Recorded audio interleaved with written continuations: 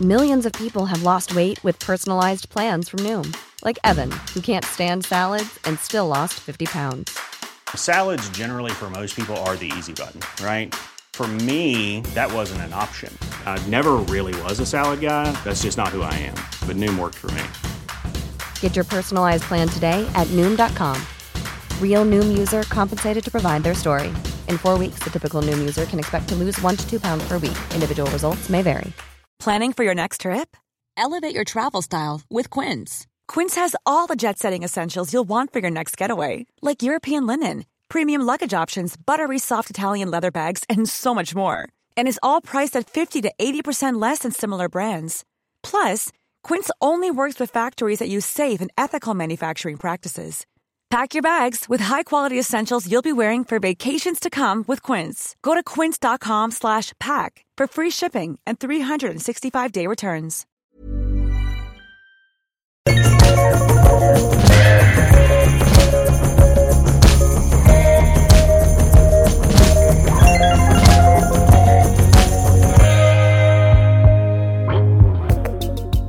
Hej och välkomna till vår podd som heter Eat, Drink, Think, Travel med Tove och Daniela. Jag är Daniela, Tove är här. Hej.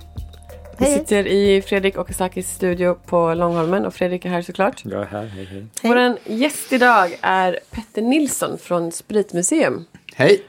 Hej Petter, vad kul att du är här. Tack. Tack för att du kom. Tove, ska vi börja med drickbart eller? Ja. Så att Fredrik blir lugn. Nej, men jag tänkte lite så här att vi ska ju prata lite grann om Petter då som förut arbetade i Paris på La Gazzetta och nu ansvarar för restaurangen på Spritmuseum. Och det har ju lite med Frankrike att göra. Och jag kom nyligen hem från resa till Champagne. Och jag kom precis hem från Paris samma dag. Och då kände jag så här. Alltså jag hade ju säkert något slattvin hemma som jag tänkte jag skulle ta med mig. Men så tänkte jag så här. Nej, det måste ju bli någonting som har liksom med Frankrike att göra. Ja, och inte nog med det så ska vi faktiskt fira en sak ju. Ja, det ska vi göra. Det kan vi berätta sen. Det berättar vi senare. Så då kändes det ju självklart att ha med champagne. Så tack vare att Petter är här idag så får vi faktiskt inte dricka slattvin utan vi får faktiskt en helt ny öppnad flaska champagne. Ja. Tack, det tackar jag och Fredrik precis en katalysator som jag önskar vara. Och shoppade på Systembolaget. Och det nu känner jag mig väldigt osäker med din riktning på flaskan här. Ja, det skulle jag också göra om jag inte du faktiskt. Men det är Louis Röderer Brut Premier och jag var ju där på besök. Och fick provsmaka en del av deras vänner. De har ju också Kristall som är deras prestige. Så jag öppnar den helt enkelt och häller upp. Men anledningen till att Petter är här är att vi ska prata om dels din tid i Paris och lite hur det är att jobba i... nu ser Petter jätterädd ut när Tove ska öppna flaskan. Det var jättekul. Jag är faktiskt också lite orolig. Nej, det vet jag bara. Nu kommer den. Nu kommer den. Nej. Kör ni på dig? Det... Ja. Sorry. Jag visste att det skulle Okej, du kan väl hälla upp då. Nej, men vi skulle prata med Petter för att jämföra lite din tid i Paris. Hur länge var du i Paris och drev La Gazzetta? Alltså, ja, jag var väl där från... Jag har lite svårt att komma ihåg exakta årtal. Ja, men jag anar att jag började där 2005 eller 2006. Antagligen var det 2006, annars är det svårt. Annars har jag gått förlorat ett år någonstans. Det är sånt som händer. Det är sånt som händer. Och sedan så var jag där fram till 2000. Alltså egentligen så jag sålde ju restaurangen i våras då. Men sista året så var jag bara, eller sista 2 åren kan man säga att jag bara var någon slags silent partner i det. Och de 2 åren som var innan dess så pendlade jag till Stockholm varje vecka. Så jag har varit i Stockholm i 5 år ungefär. Det måste ju ha varit en oerhört slitsam tid att pendla mellan Paris och Stockholm. Ja, det var det. Men alltså det var liksom ett liv utan liv. Eller ett liv utan hem. Eller ett liv utan Bara ständigt på resa liksom. Ja, eller liksom det var inte så svårt att hålla isär arbete och fritid, kan jag säga. Nej. Det var ganska vattentäta skott däremellan på något sätt. Även om jag liksom då jobbade lite grann hemma också, så är det liksom inte, man var inte utsatt för samma sak. Nej. På det ena eller andra stället. Men som sagt, i Paris så var det ju på Gazetta så var det så här fyra väldigt aktiva år. Antagligen så hade jag nog 8 års tid liksom som jag la på 4 år där. Hur är arbetsklimatet i Paris, upplevde du? Och hela sättet att tänka med personal, och är det väldigt olikt från Sverige? Det är väl lite blandat. Det fanns ju i slutet på 90-talet så kom den här 35 timmars arbetsveckoreformen som förändrade väldigt, väldigt mycket i det franska sättet liksom, eller på det sättet som det drevs, för i alla fall restaurangen liksom, för den kommunala anställde eller sådär, så var det nog inte så stor skillnad att få en 35 timmars vecka. Det var nog mer än liksom det var nog bara ett liksom, det var liksom så här en verifikation på det som man visste hur mycket folk jobbade. Men då gick det igenom för alla restauranganställda också att de bara skulle jobba 35 timmar? Ja. Och det var någonting som följdes då, eller? Alltså man fick ju ett statligt stöd då till bland annat till restauranger för att man skulle kunna införa det här 35 timmars veckan. Det fanns ju liksom en transition mellan liksom de olika sätten att driva det på. Men det är ju därmed också så att jag jobbade i Bordeaux när de började genomföra det här 2001 typ eller något sånt där som det.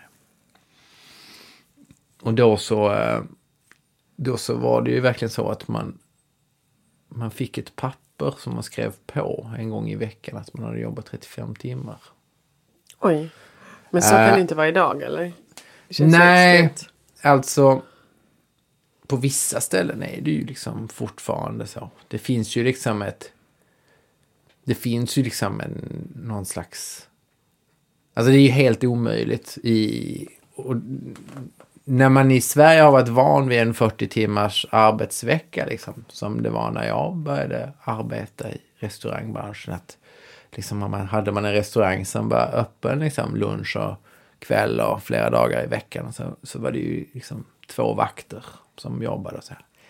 Det var det ju inte liksom i Frankrike. Det var det ju en vakt som jobbade liksom. Var restaurangen öppen så jobbade man. Åtminstone, då jobbade man ju 5 dagar i veckan liksom. Mm. Så var det ju bara om restaurangen hade öppet 6 eller 7 som det fanns liksom några andra som kom in. Men annars så var det ju liksom, man jobbade lunch och sen så gick man på timmar och sen jobbade man kväll. Och så är det ju fortfarande på väldigt många ställen i Frankrike.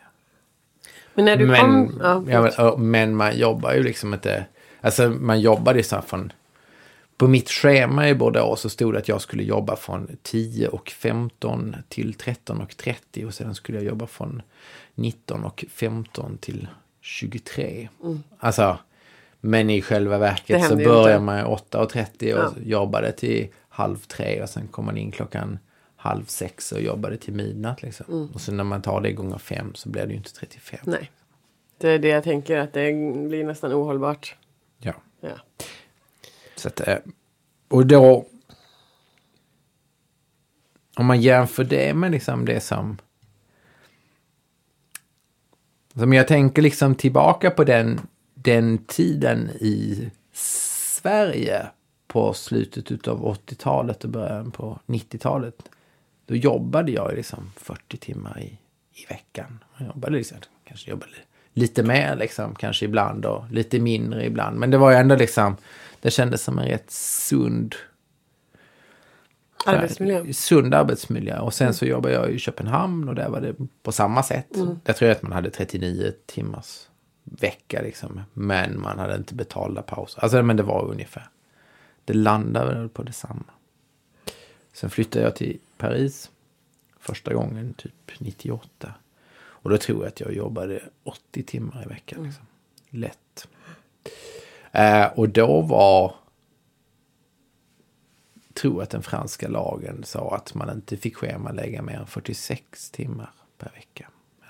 Men det är lite som restaurangklimatet är egentligen över hela världen. Ja, alltså att jag tror liksom att man i Sverige har lite dålig koll och så tänker jag att det också har urartat på väldigt, väldigt många ställen. Alltså när man har det som normaliserats i Frankrike, det som man har kämpat hårt för att nå till en 35 timmars vecka där man ser liksom som de flesta 3-stjärniga restauranger i Paris och sådär, de drar ju ner liksom väldigt mycket på sitt öppethållande eller så har man 2 stycken liksom vakter. 2 vakter. Och så är det ju liksom inte på sådär när man liksom sen då vrider kikaren mot Norden och tittar på liksom det nya nordiska köket eller sådär. Där liksom man har de flesta liksom som var i den första vågen utav det här. Denna våg om man tittar mot Köpenhamn eller sådär. Så har man en massa människor som har jobbat på restauranger i Spanien liksom, där de inte alls har samma liksom det finns inte liksom kollektivavtal eller minimilön eller ens lön för arbetet liksom. Och då tänker jag liksom att väldigt många missar liksom den humana delen eller liksom arbetslivsrätten i detta, utan liksom det är ju därför det är så svårt för oss att hitta personal. Och att man kör på efter liksom någon slags modell där man har en verksamhet som är väldigt mycket uppbyggd på att man har gratisarbetande stagiärer och man har liksom allt möjligt. Och som är olagligt. Och som är liksom, men som är med till att bygga någon slags norm. Falsk verklighet om hur det ska fungera på en restaurang och sådär. Och då tänker jag att de som står liksom är de som är grunden till det här, som är någon slags fransk penalism under militära former i restaurangkök som är liksom någonting som har pågått under en längre tid. Men där man liksom den sunda sidan utav Frankrike som är revolutionär har en önskan att göra någonting åt det här på riktigt och ta tag i saken. Och de facto liksom efter 10-12 problemfyllda år med liksom om att kunna uppfylla det här kommer till ett läge där det faktiskt är så att man jobbar sina 35 timmar. Medan vi är på väg åt ett helt annat håll. Liksom. Ja, helt klart. Och det är jäkligt synd när man har haft en tanke om ett kollektivt samhälle med liksom ett medborgarsamtycke liksom om saker och ting som jag är uppväxt med och någon slags rättvisesamhälle. Där liksom en expansiv bransch med många intressenter som ser att det är relativt enkelt att skapa någon form av framgångsrik verksamhet om sen den är byggd på att man ska köpa och sälja sin lokal. Eller hur det nu är liksom. Så slår den ju mynt utav någon slags utnyttjande liksom till max liksom utav vilka gränser man kan göra eller liksom hur kan man få tillräckligt många gratisarbetare för att den här bottom line ska bli på ett annat sätt. Så att tanken om att det liksom skulle vara en hård och tuff värld i Frankrike eller i Paris och jobba, ja men den finns väl, men det är tuffare i Sverige kanske. Sorry att säga, men det finns nog rätt många som liksom odlar en annan mentalitet på andra ställen liksom, som som är väl så tuff. Jag hade ett samtal med en tjej från London som är så här övergripande kökschef för ett antal fina restauranger. Och där är det liksom, hon sa så här, men folk jobbar liksom 70-80 timmar i veckan liksom sådär, och de är liksom glada för att göra det, för det hör till. Alltså, men som, vad har du för en världsbild egentligen liksom? Alltså vad är det som, hur kan man driva det dit här liksom? Det är det som är problemet. Man är fostrad med det på något sätt. Jag som kommer från jobb i New York och sen jobb här i Sverige. Men det var ju också så här förväntat att man alltid skulle ställa upp. Ja. Och det förändrar ju synsättet på allting. Och har man det som grund, ja det är klart det är jättesvårt att förändra allting. Ja. Så att, nej, det är inte ett sunt synsätt. Och hela den här ursäkten som man alltid har, att vi har inte råd med mer personal och vi kan inte göra det här om vi inte är tillräckligt många.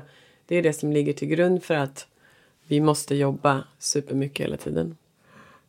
Ja, alltså liksom det där, ja men det finns väl säkert, det finns väl jättemånga som inte har råd, eller det finns väl ett gigantiskt problem där man säger att folks vanor och vad som är liksom, så det är väl en matfråga. Man som restauratör, eller liksom om man är en stolt matlagare eller serveringspersonal eller vad man nu är liksom, om man är en stolt yrkesutövare, så önskar man ju att ge ganska mycket. Alltså det är ju också en fråga om att är man i restaurangbranschen så kanske man har liksom en önskan om att bli omtyckt för det som man gör. Man har väl liksom någon form av behov av att liksom, om att gästerna ska tycka att man är duktig eller att det var gott eller liksom så här. Som kanske gör att det är kanske därför man hamnar i den här branschen, för att det är liksom det är en rätt snabb kick liksom att göra någonting. Du börjar på 0 på morgonen och sen så får du börja redan klockan 12 liksom. Du skriver inte en bok i 6 år liksom och sitter på kammaren och väntar liksom.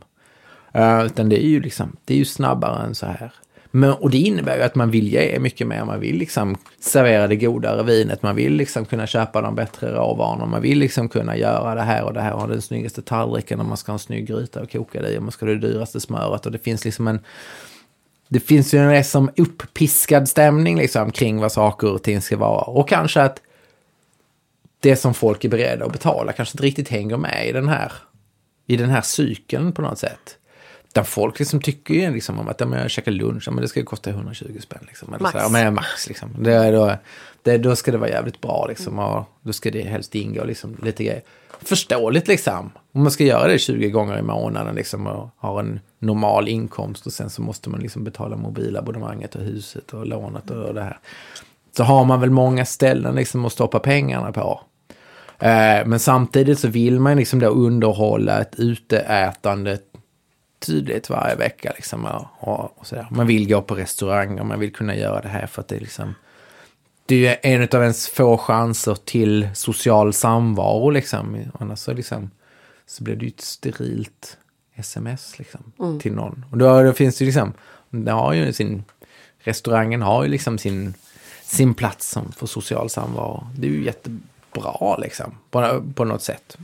Men som varande liksom social plats så kanske den också ses utav gästerna som ett offentligt rum där man träffas. Och det offentliga rummet har man rätt till på något sätt. Det offentliga rummet kommer inte med en nota.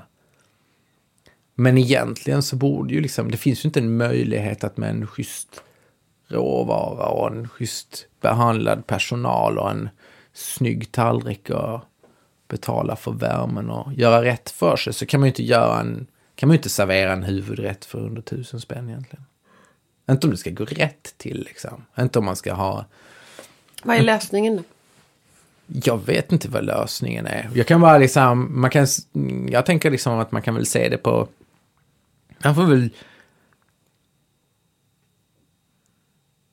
alltså jag tänker liksom så här att skulle huvudrätten kosta 1000 spänn, alltså, men det är väl någon liksom som skulle tycka att ja, men det är väl, men då skulle väl de där som går in i och tjänar pengar på välfärden gå in och tjäna pengar på restaurangen. Liksom. Alltså det är väl inte, det finns väl alltid någon som liksom ser en möjlighet och som ska sko sig på det där. Så det är väl liksom inte, det är väl som om man skulle, jag har väl lekt med tanken om hur det skulle vara om man skulle sätta hantverksmoms på någonting. Alltså man skulle uppfinna en ny liksom så här, du gör rätt för dig, du gör någonting som är bra, du har en folkbildande liksom uppgift i det här med att laga mat eller någonting annat som man skulle kunna slå sig för bröstet med. Och då skulle man liksom kunna få betala lite mindre i moms eller vad man nu tänker liksom på något sätt för att kunna göra saker och ting på ett rätt och rättvist sätt liksom. Men jag menar det där är ju, det blir ju det som vilket annat lagligt kryphål som helst liksom, som någon kommer att missbruka eller någon kommer liksom att se sin möjlighet till att göra någonting. Det är väl tragiskt nog i människans natur. Jo, tyvärr så är det väl det en viss procent av oss alla. Men jag skulle faktiskt vilja gå vidare på en sak. Ja. För jag tänkte lite grann, vi pratade ju om La Gazzetta. Ja. Och jag tror, det är ju en restaurang som blev väldigt internationellt känd. Mm. Men kan inte du bara berätta lite grann om den restaurangen och vad liksom du tänkte, vad du ville göra med den så att säga. Och jag tänker lite grann om när du sen gick vidare till Spritmuseum, vad liksom utvecklingen har blivit.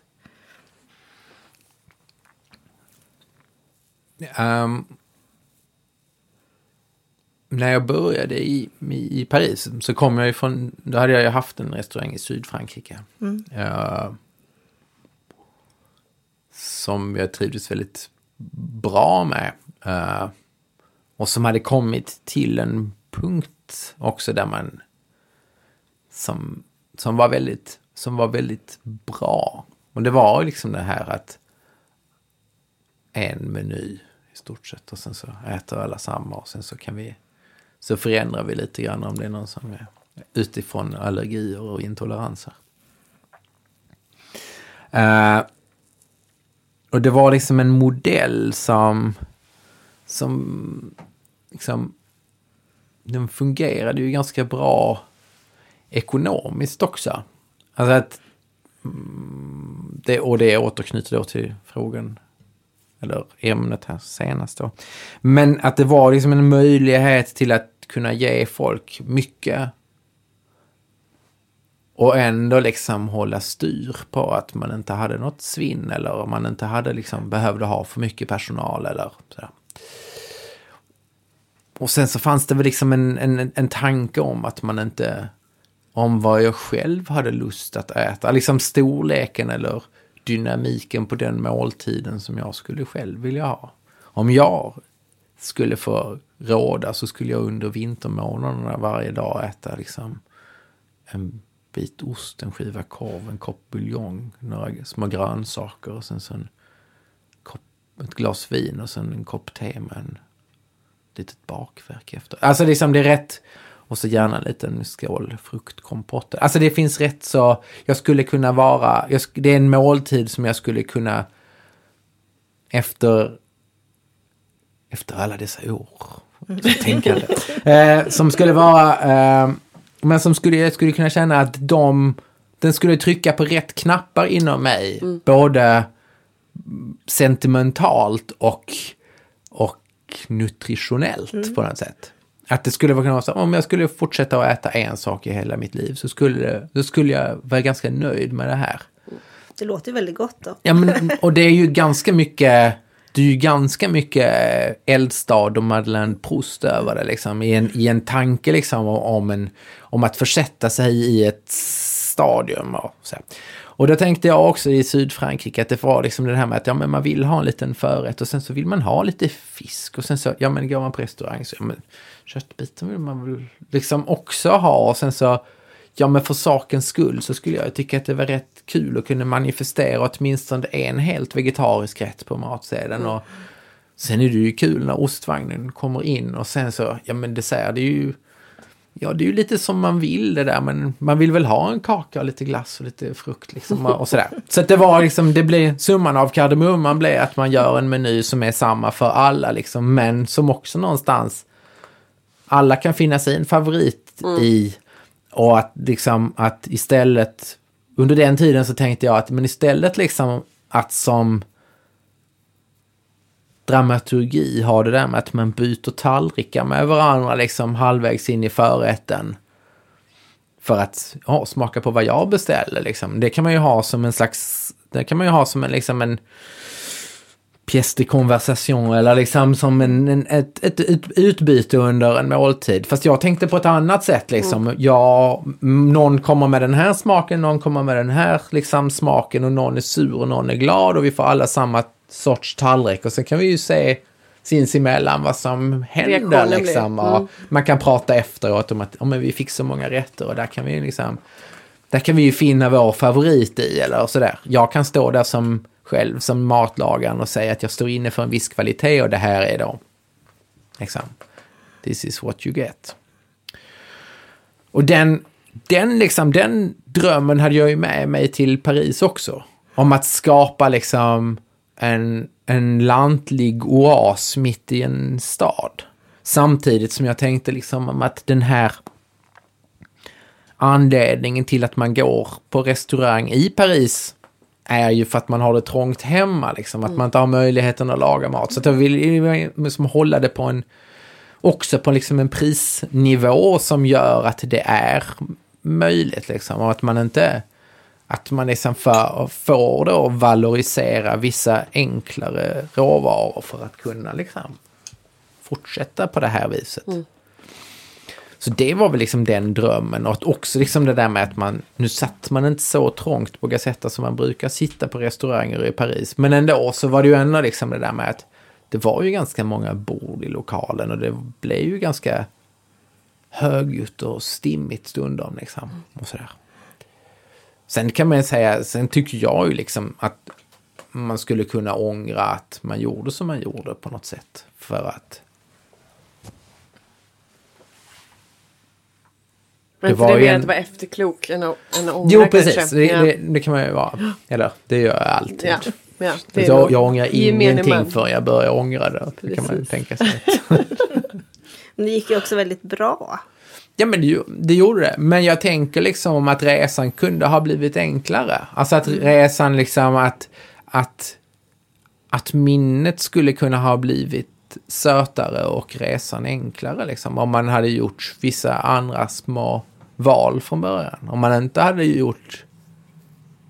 hade gjort det för billigt liksom från början, så hade kanske inte folk tyckt att det hade blivit lite dyrt när man var tvungen att höja priset liksom. Eller liksom, det finns ju det finns ju alltid den där balansgången liksom, och den där finessen som man kan. Kände du att du fick med dig mycket från din tid i Paris då, när du gick vidare? Eller jag tänker, du måste ju ändå ha lärt dig extremt mycket än att driva egen krog i. Alltså när jag hade en liten sån här en diskussion här förra veckan när jag var med några kollegor. Och då liksom, det var ändå nog känslan liksom sådär att fan, jag skulle nog ha skitit i Paris. Jag skulle ha stannat lite längre i Sydfrankrike och sen åkt direkt till Stockholm. Ska inte tänka efter så mycket. Nej, men jag tänker liksom om att, jag menar, det som det gav liksom, det var inget liksom, ja men visst, alla ens erfarenheter formar en kanske på något sätt, men det där är ju liksom det känns ju inte så jävla. Det är väl kanske det är väl mer ett överlevnadsord än vad det är en sanning liksom. Ja, kanske. Det är väl bara så här, det är comforting för när man har gjort något dumt. Ja, jag växer av det här, jag blir stark av det här. Precis, men det där är väl, men jag skulle kanske kunna växa mer eller bli starkare utav någonting annat liksom. Och där tänker jag liksom som om att summan av kardemumman liksom, det finns det här alltså liksom det vårdas som ett minne utav vissa liksom, men för mig själv så är det ju bara liksom en passus i tiden och det finns liksom den här jobbiga känslan. Nu är det en utav mina gamla anställda som då driver vidare Gazetta, eller då som har köpt Gazetta till mig. Och då liksom blev man precis på samma sätt som när jag slutade i Sydfrankrike, så blev man ju konfronterad med de där gästen som var kanske då min gäst i Sydfrankrike, och som sen liksom det var liksom ändå det var ett stort utbyte mellan Uzès och Paris liksom. Det är en sån by som någon förr eller senare kommer man förbi där liksom. Även om det är end of the road, så liksom men man stannar väl då eftersom det men liksom man blev konfronterad med de här gästerna liksom, som kommenterar att det var så mycket bättre när du jobbade där. Alltså, och jag bara tänker liksom så här, fan ta det liksom. För att jag tyckte det var jobbigt att sluta där. Och nu ska jag liksom behöva bära din liksom sorg för det här också. Och precis på samma sätt som liksom om man då ska sluta, om man har ju börjat med någonting och så ska man sluta med, så kan det inte som man ska inte tro att man blir fri, utan man hamnar så här, ja men så här, det var de får komma till Stockholm och äta. Ja men det spelar liksom ingen roll, de kommer ju hit liksom, och sen så säger de ja men jag var på Gazetta, eller Tondo som det heter förra veckan där. Det var ju samma som när du var där. Ja men precis som om det skulle vara liksom comforting. Tack fan för det får du säga. Nej men jag tänker ju liksom inte ens så. Jag tänker ju liksom sådär men det får du ju inte ens. Jag känner liksom inte, det känns inte som de säger så här, men som någon skulle säga klart och tydligt till mig så här, men jag kommer ihåg att jag var åt hos dig och det var så jäkla bra. Stopp. Där skär vi och sen så går vi vidare och så sätter vi oss och äter nu. Men då är det liksom med den där. Och sen var jag där nu förra veckan och då var det ju de där andra och det där var ju inte så bra. Nej. Alltså det där. Och det problemet är hur du ska bemöta det, för du kan ju inte bemöta det på något sätt som säkert känns bra i din själ heller. Och säger du, tack så mycket, vad glad jag blir. Det kan man ju inte säga, för det blir man ju inte. Nej, jag blir ju inte glad för att du säger så. Och det enda som det blir ju liksom om att jag ska vara med och snacka någonstans skit. Jag snackar skit då liksom, eller bära den här andra liksom.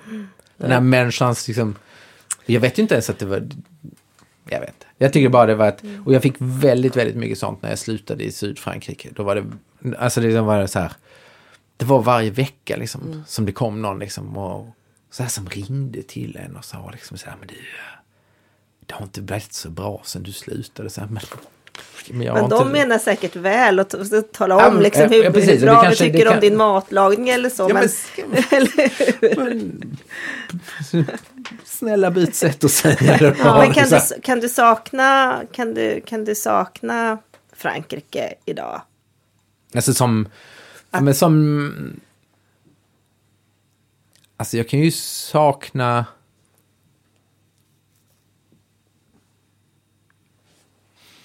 men mycket, tänker jag. Alltså det är en gåva att få komma till ett annat land och få börja om och få lära sig någonting nytt och att bli mottagen. Men kändes det så när du kom tillbaka till Stockholm också? Eller var det som att alltså nu kommer jag bara hem? Jag kom inte tillbaka till Stockholm. I'm not from here. Nej, men när du kom tillbaka till Sverige då? Men var det samma känsla? Nej, det kände jag inte. Alltså jag kände mig, alltså det var så här att jag skulle skriva in mig i Sverige igen. Ja. Så att nej. Det var inte som komma tillbaka till det du lämnade. Så var det inte. Det var som att komma på nytt på något sätt. Jag är ju inte från Stockholm. Så här, jag är ju från Skåne. Yeah. Ja, det är lite annorlunda. Yeah. Det är lite som Frankrike där. Där funkar det på ett annat sätt. Det är lite internationella. Nej, det är lite annat. Men hur kom det sig att det blev spritmuseum? Det var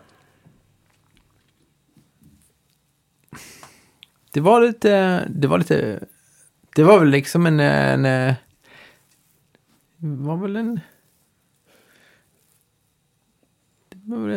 fatalistverk liksom. Alltså att det var en bekant till familjen som hade en kedja utav parkteater och det var lite allt möjligt inblandat i det här som gjorde att jag fick reda på att det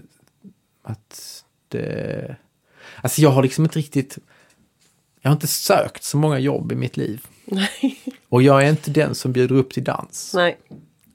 Så att jag behöver liksom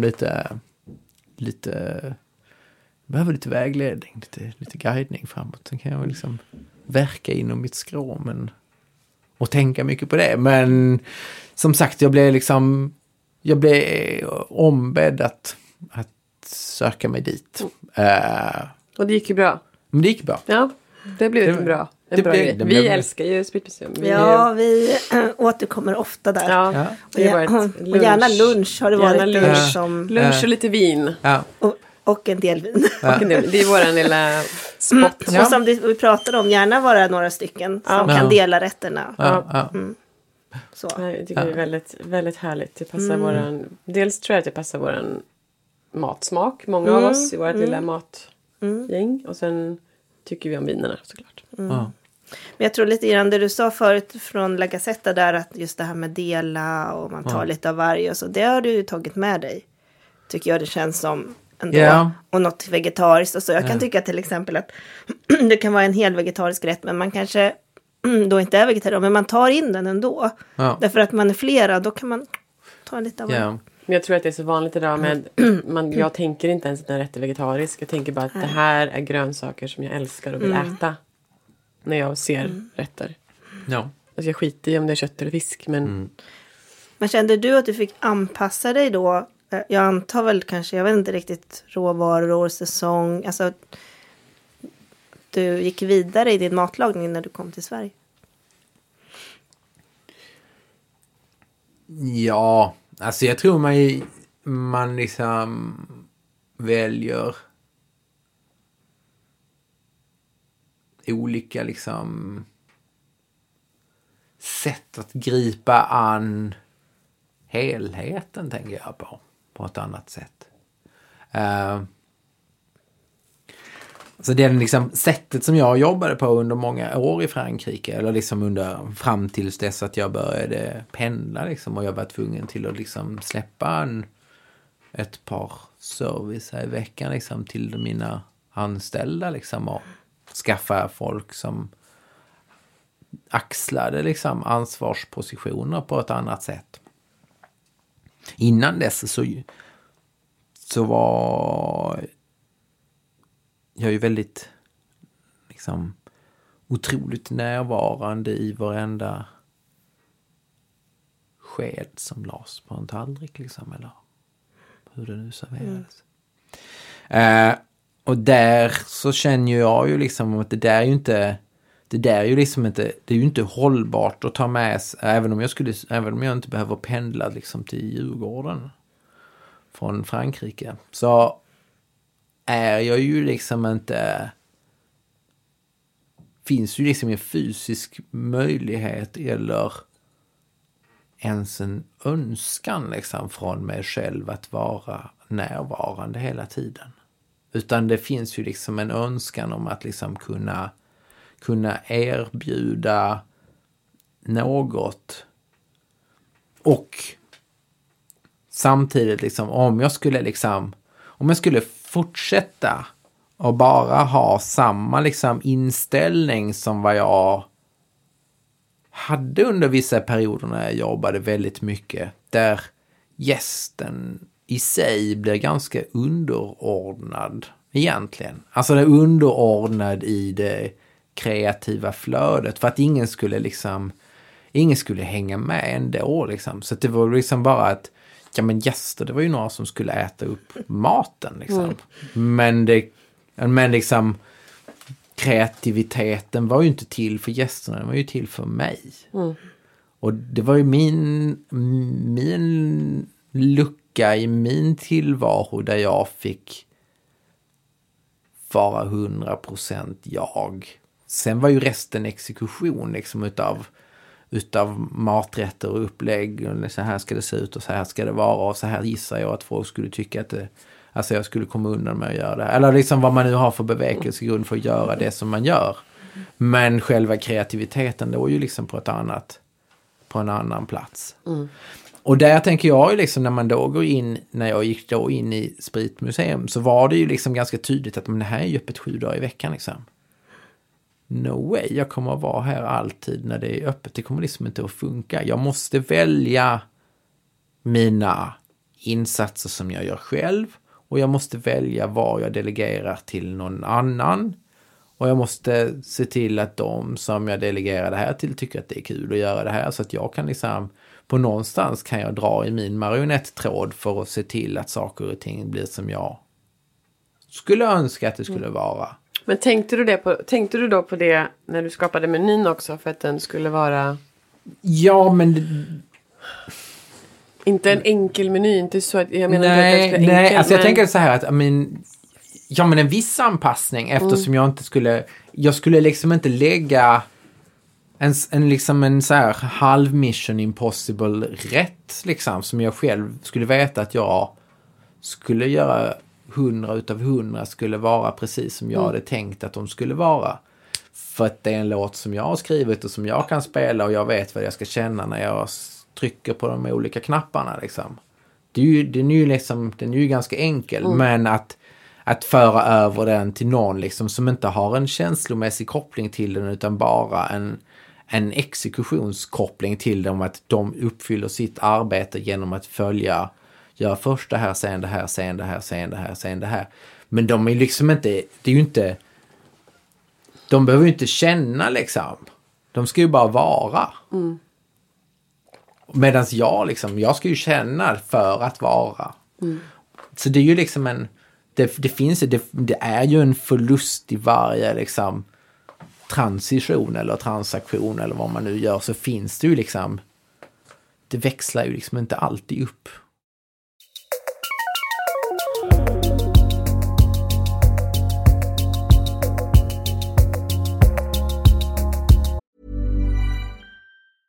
This is Paige, the co-host of Giggly Squad, and I want to tell you about a company that I've been loving, Olive & June. Olive & June gives you everything that you need for a salon-quality manicure in one box. And if you break it down, it really comes out to $2 a manicure, which is absolutely insane. It's also so easy to get salon-worthy nails at home with Olive & June. The difference between how your nails used to look when you did them yourself and now with the Mani system is a complete game changer. The best thing about Olive & June, too, is it's a quick dry. Dries in about 1 minute, lasts for 5 days, and full coverage in up to 1 to 2 coats. Visit oliveandjune.com/perfectmani20 for 20% off your first system. That's oliveandjune.com/perfectmani20 for 20% off your first system.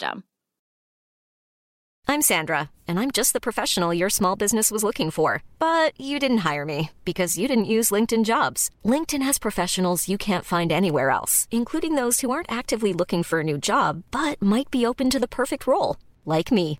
In a given month, over 70% of LinkedIn users don't visit other leading job sites. So if you're not looking on LinkedIn, you'll miss out on great candidates, like Sandra. Start hiring professionals like a professional. Post your free job on linkedin.com/people today. Millions of people have lost weight with personalized plans from Noom. Like Evan, who can't stand salads and still lost 50 pounds. Salads generally for most people are the easy button, right? For me, that wasn't an option. I never really was a salad guy. That's just not who I am. But Noom worked for me. Get your personalized plan today at Noom.com. Real Noom user compensated to provide their story. In 4 weeks, the typical Noom user can expect to lose 1 to 2 pounds per week. Individual results may vary.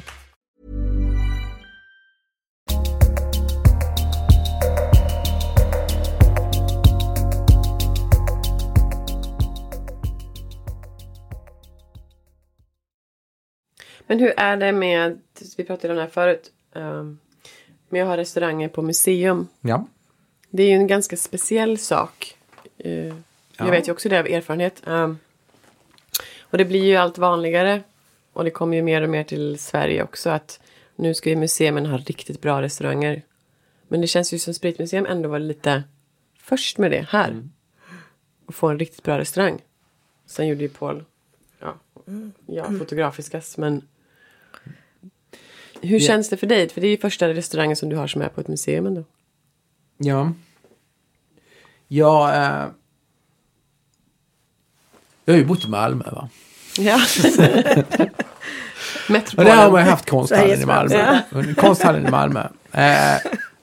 Men det är ju liksom, jag har en känsla utav att den nivån som man har haft generellt sett på museum, om man liksom undantar liksom barnmatsavdelningen liksom, och undantar nu att man ska tjäna pengar på det. Alltså där man på olika sätt.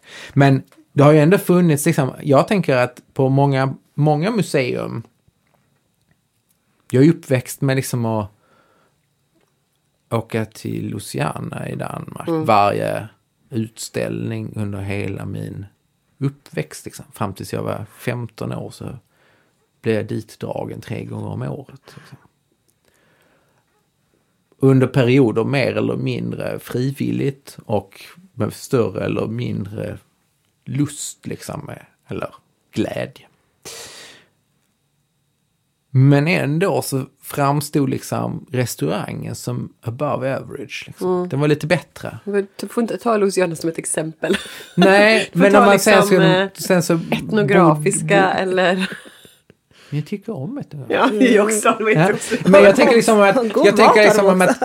Ja, men för sin museum innan du kom in. Men det vill jag inte gå in på. Det känns...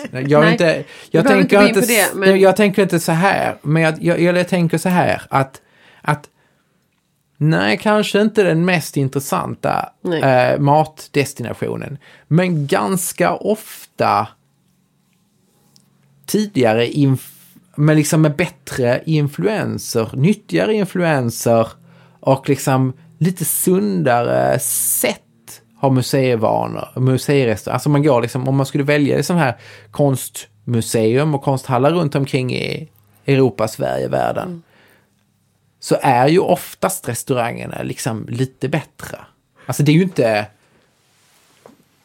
Man har liksom lite det finns liksom lite, det är lite mer. Jag tycker inte att historiskt sett att restauranger som är kopplade till kulturverksamheter har varit dåliga. Det finns liksom det finns en kafeteria-känsla ibland, och det finns liksom ett så här kexchoklad vid kassan liksom och sådär. Ja, men det finns det väl, för att jag menar, det är väl det som folk har önskat någonstans på, eller där jag kan väl också känna mig sugen på att efter att ha gått och tittat på någonting i 2 timmar så kanske inte jag är sugen på att äta middag, men jag vill ha en kopp kaffe liksom. Det är så här. Men idag känns det ju som att superkrögarna tar över museirestaurangerna. Det händer ju ganska frekvent, speciellt i USA. Ja. Alltså jag tror att också liksom om att det är väl liksom kopplat till att jag tänker liksom att man också, det är ju en paketeringsfråga på ett sätt. Där liksom restaurangbranschen har jättestor liksom vinst utav att koppla sig till kulturen. Alltså att där man liksom har velat ha en värdeökning utav en bransch som i sig liksom inte, alltså som i sig kanske inte är värd så mycket liksom som kulturyttring. Den är essentiell på grund av att man måste äta. Men ätandet måste ju inte vara ett kulturutövande liksom, på något sätt. Men jag tänker liksom om att så många steg utav det som vi gör, liksom, att man ska liksom odla, man ska bli kycklinguppfödare liksom, men man har bara 24 kycklingar liksom, och det säger sig självt att man inte kan leva på det, men man kan göra det under någon slags, man kan vifta med en kulturflagga liksom, så kan man göra det här, och att man kommer undan med att sälja en kalv om året liksom, och sen tjänar man sina pengar någon annanstans, eller liksom sådär att, men att man liksom omhuldar den här verksamheten, och då tänker jag också att man i restaurangvärlden har ett behov. Man kanske ser en möjlighet till att tjäna pengar. Man säger att okej, här är en lokal dit där det kommer in 100 personer varje dag.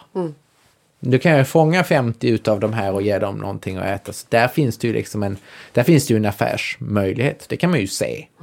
Medan som du bara har en restaurang och du sätter upp den och du öppnar och sen så är det ju liksom men det är ju frågan om ett läge och ett rykte liksom som gör att du skulle kunna fylla det mer än... Men du är inte fristående i ett museum. Nej, utan det finns liksom... Men måste man inte då anpassa sig också lite grann och tänka att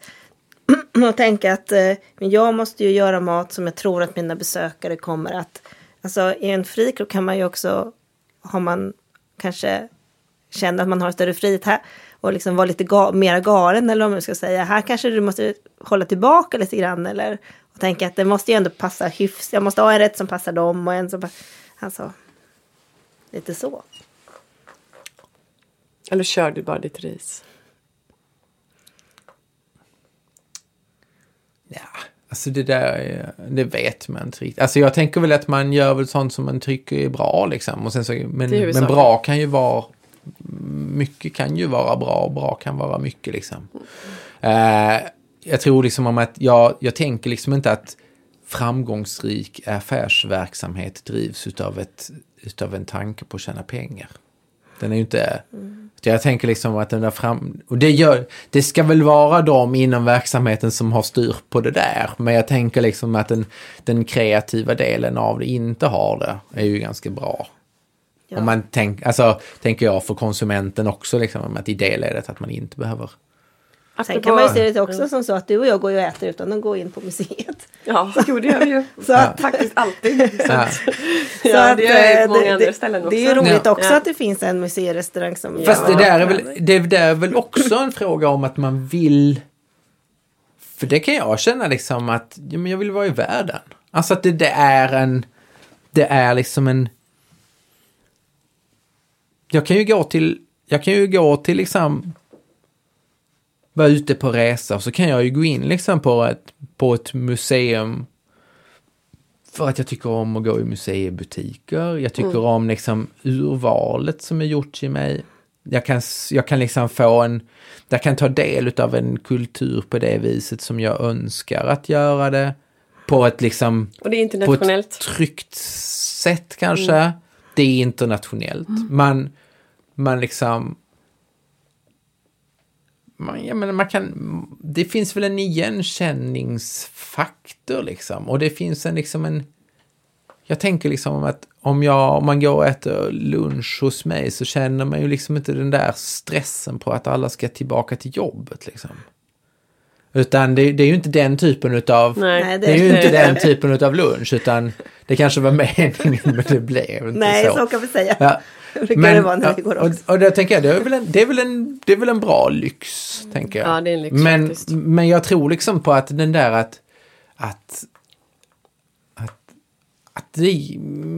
jag tänker liksom om att vara i ett museum ger mig någonting som jag inte skulle få på ett vanligt ställe. Och sen så kan jag säga att vara på ett museum ger mig inte det som jag skulle få på ett vanligt ställe negativt. Alltså för jag tänker liksom om att var sak har sin charm liksom. Och så är det ju. Men apropå det här med kreativitet så pratade vi också om det här med Gelinas. Ja. Som är ju en extremt kreativ rörelse, får man väl säga. Och förra året så var ju vi på Spritmuseum när Colombe Saint-Pierre tog över ditt kök. Ja. Och Gelinas kan vi säga, nu vet vi inte riktigt hur vi uttalar detta. Hur skulle du uttala? Gelinas.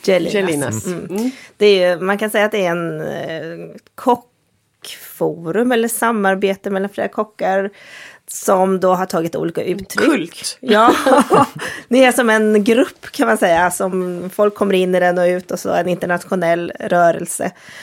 Och ni har då ordnat bland annat att ni har kockat tillsammans som pop-up. Ni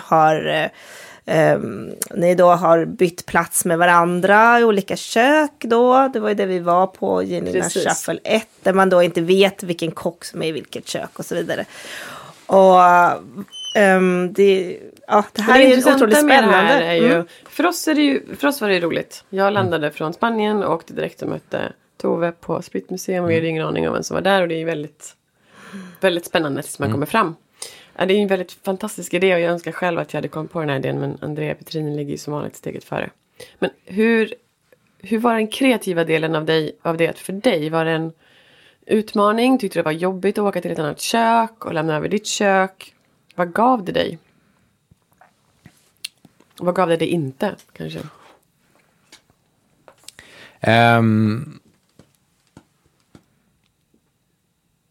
Ja...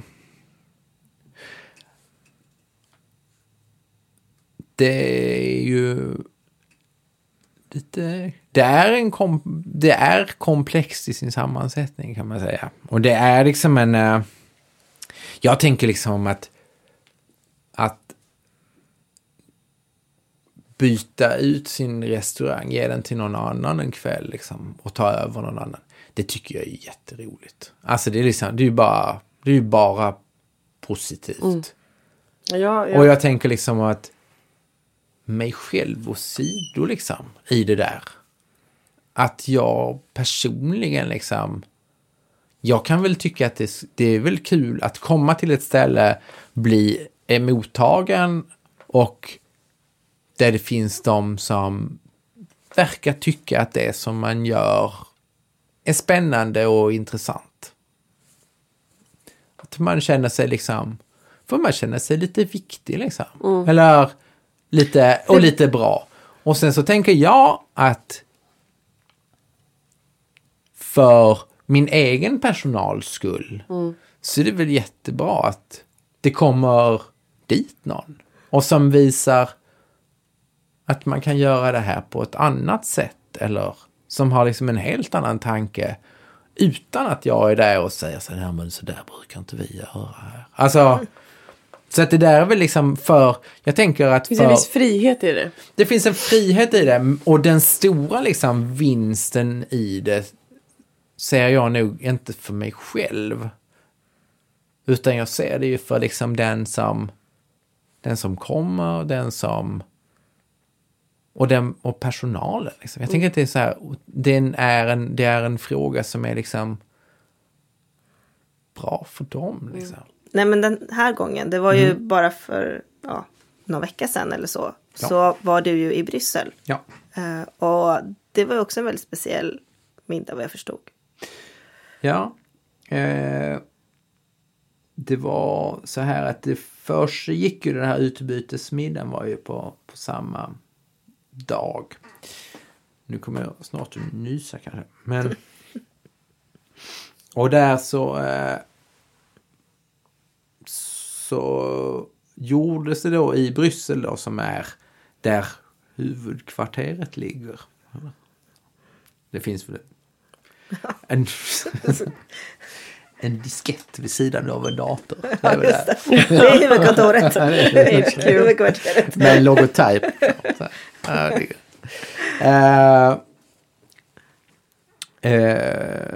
Och där så på en restaurang där så började liksom den första servicen började 12:00 på dagen.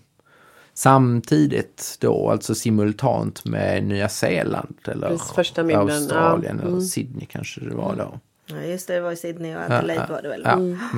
Och där ungefär simultant så började den här middagen och sen så fortsatte den och då slutade på samma tid som då alltså sista Peru, då? Liksom. Jaha, så ni höll på då det var nästan ett dygn. Nästan ett dygn, ja. Eller det var liksom, jag tror det blev 17 timmar eller någonting sånt där som det försiggick. Det är en lång service. Det är en lång service. Och sen så lagade vi då alltså så blir det ju så där och då eftersom det fungerar att en kock åker till en annan restaurang och ska laga mat i den restaurangens vad säger man? I dens anda.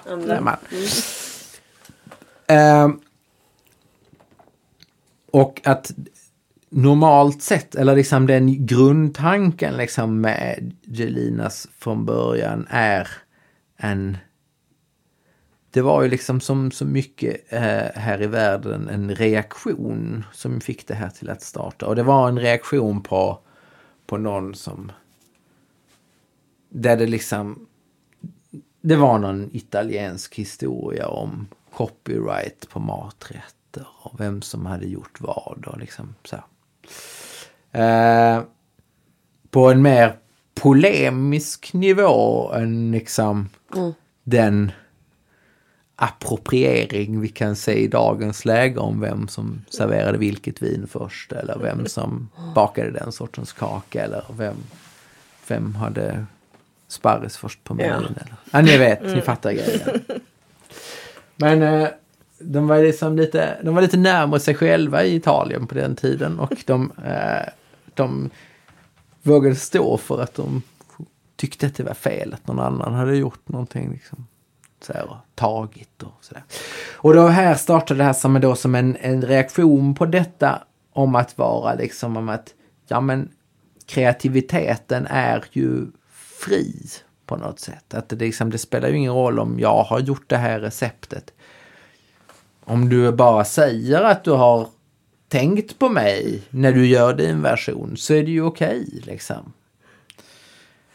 Så där i så kan man väl då också värdera om det då är det okej eller är det inte okej liksom. Det blev lite konstigt, lite svårförståeligt. Men du var ju med då redan första. Jag var med från första början i San Sebastian. Och det måste ha varit typ 2004 eller någonting sånt där. Varför behövs sådana här saker, tycker du, som Jelinas? Behövs för att vi ska kunna träffas. Ja. Nej, men jag kan förstå den synpunkten. Nej, men det är ju roligt som vi som är där. Det är ju liksom i stor grad kollegial verksamhet liksom. Men samtidigt så finns det ju liksom det är ju seriösa möten ofta där man liksom har ett utbyte på ett sätt som inte är där det liksom inte finns så mycket konkurrens. Sen kan man ju välja liksom att vara mer eller mindre kollegial liksom i det handlar mer om person kanske. Precis, liksom, och det finns ju de som stormar in på den här typen utav evenemang med sin lilla pressattaché och sina blanka skor och ställer sig längst fram och använder det som någon slags språngbräda vidare här i världen eller för att liksom manifestera att man är med i ett sammanhang och sådär. Men det finns väl de där personerna. De finns ju överallt. De finns ju överallt på något sätt. Och det finns ju alltså det finns liksom det är ju inte det blir ju när det är pengar inblandat det blir ju liksom det finns ju inte så mycket rättrådighet eller helighet liksom. Men på någonstans så finns det liksom här ändå en vilja utav att göra saker och ting på ett sätt och göra det lite crazy liksom.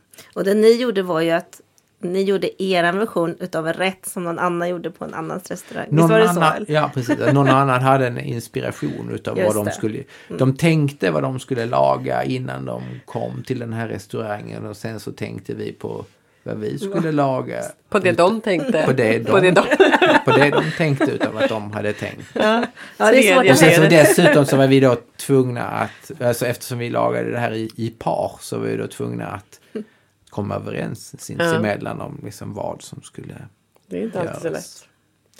Nej. Men vad händer nu då? Är det spritmuseum för hela slanten? Nu är det spritmuseum för hela slanten. Bra.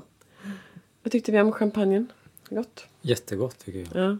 Ja. Du är ju lite knepig med bubblor, Fredrik. Nej, fast... Det funkar eller?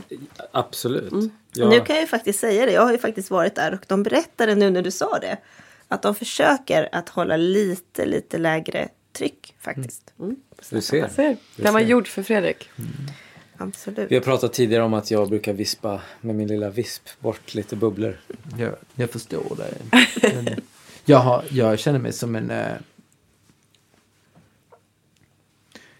en fullständig novis inför champagne. Spelar liksom ingen roll hur många. Nej, jag är inte heller någon jätte champagne-drickare. Jag dricker heller ett gott vitt vin. Men Tove älskar ju bubblor. Ja, Nej, jag har kylen full hemma. Ja. Jag måste alltid ha champagne hemma. Ja. Men det jag kan förstå den. Jag förstår den liksom så här festiva delen utav det.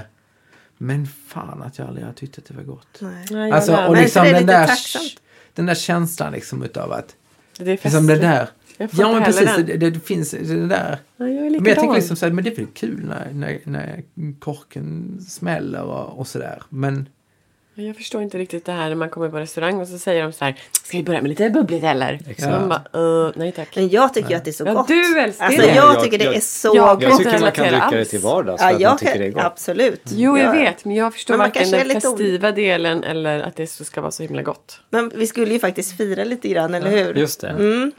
Och det är ju en bok.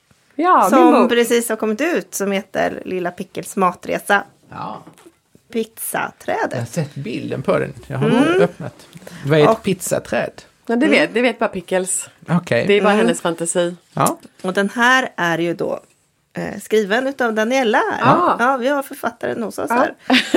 Och, det är rätt så högtravande. Har vi förläggaren också? Ja, det har vi. Han har faktiskt Det är väldigt... Parasolförlag har gjort det. Ja. Och Jonas Ram har gjort illustrationerna. Jättefina illustrationer. Och ja, så vi tänkte egentligen fira den lite grann. Alltså, du kan väl bara jättekort bara berätta om den här boken. Men grejen var att det som, precis som med vi pratade om med Jelena, så att det här boken är ju en reaktion mot någonting. Det är en reaktion mot att det finns inga... När jag skulle läsa böcker för mina syskonbarn så fanns det inga böcker som handlade om mat. Och de var petiga med maten och de förstod inte var maten kom ifrån. Så till slut så satte jag mig ner och skrev den här berättelsen då som jag läste för dem istället. Så att det var ju egentligen bara en motreaktion mot att jag själv ville berätta om någon sorts matursprung på ett enkelt sätt för små barn. Så att det inte var några konstigheter om var maten kommer ifrån. Och att Pickles tror att pizza växer på träd. Det är för att hon bor i en stad. Och hennes mamma hämtar pizza åt henne. Så att det är den här lättheten med att vi idag kan bara få mat levererat till oss inom 15 minuter. Som gör att vi kanske bortser från det faktum att det finns ett hantverk och allt det där bakom. Och jag tror att det är viktigt att låta barn inse det. Det här är ju för små barn så det är för 3-7 år. Men att få dem att förstå det i en tidig ålder tror jag gör väldigt mycket. Och det här är ju bara första boken. Nästa bok kommer ju handla om någonting annat. Men också om matursprung. Så den är väldigt lättsam och enkel att läsa. Och jag tror att vuxna kommer känna igen sig. Jag tror att barn kommer tycka att den är kul. Pickles är ganska så här bestämd. Hon är liksom ingen... Hon har ganska mycket konstiga tankar som jag tror är ganska vanligt. Och lite... Vad tycker du? Men jag tycker det är bra. Jag har ett barn som kanske är skadat av sin pappa. Men säkerligen. Som tycker att det där med bläckfisk är väldigt roligt. Ja, jo. Men det är ju väldigt få barn som tycker det. Ja, jo, precis. Och jag menar, i en perfekt värld så tycker alla barn det. Ja. Och alla vuxna. Så att jag menar, det är någonstans på vägen där. Och absolut. Den här boken är ju självklart, du får ju självklart behålla den, Petter. Ja, och tack. Ja, det där är min, du får ja, jag har en till i väskan. Ja. Men den här kan väl bli min. Och jag tycker att vi skålar för det. Ja, det kan vi. Ja, skål. Ja. Skål. När kommer den i handeln? Imorgon. Ja, fast det är, när det här känns så är det ja, ju då redan finns den i handeln. Ja, lite. Jag måste försöka jobba lite mer idag ändå. Ja, men skål. Skål. Skål. Skål. Skål. Skål.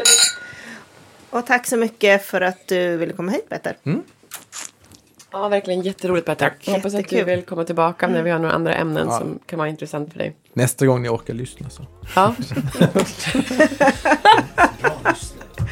Absolut. Det var mycket spännande samtal tycker jag. Ja, jättekul. Jätteroligt. Ja, tack. Ja, tack för idag. Ja, tack så mycket. Tack Fredrik. Hej då. Hej då. Tack.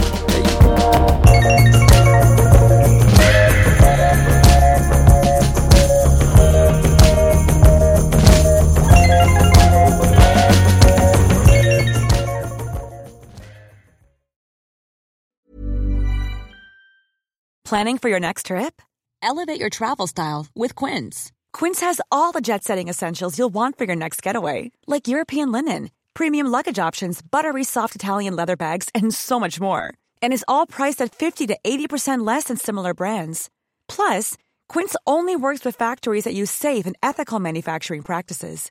Pack your bags with high-quality essentials you'll be wearing for vacations to come with Quince. Go to quince.com/pack for free shipping and 365-day returns. Mom deserves the best, and there's no better place to shop for Mother's Day than Whole Foods Market. They're your destination for unbeatable savings, from premium gifts to show-stopping flowers and irresistible desserts. Start by saving 33% with Prime on all body care and candles. Then get a 15-stem bunch of tulips for just $9.99 each with Prime. Round out Mom's menu with festive rosé, irresistible berry chantilly cake, and more special treats. Come celebrate Mother's Day at Whole Foods Market.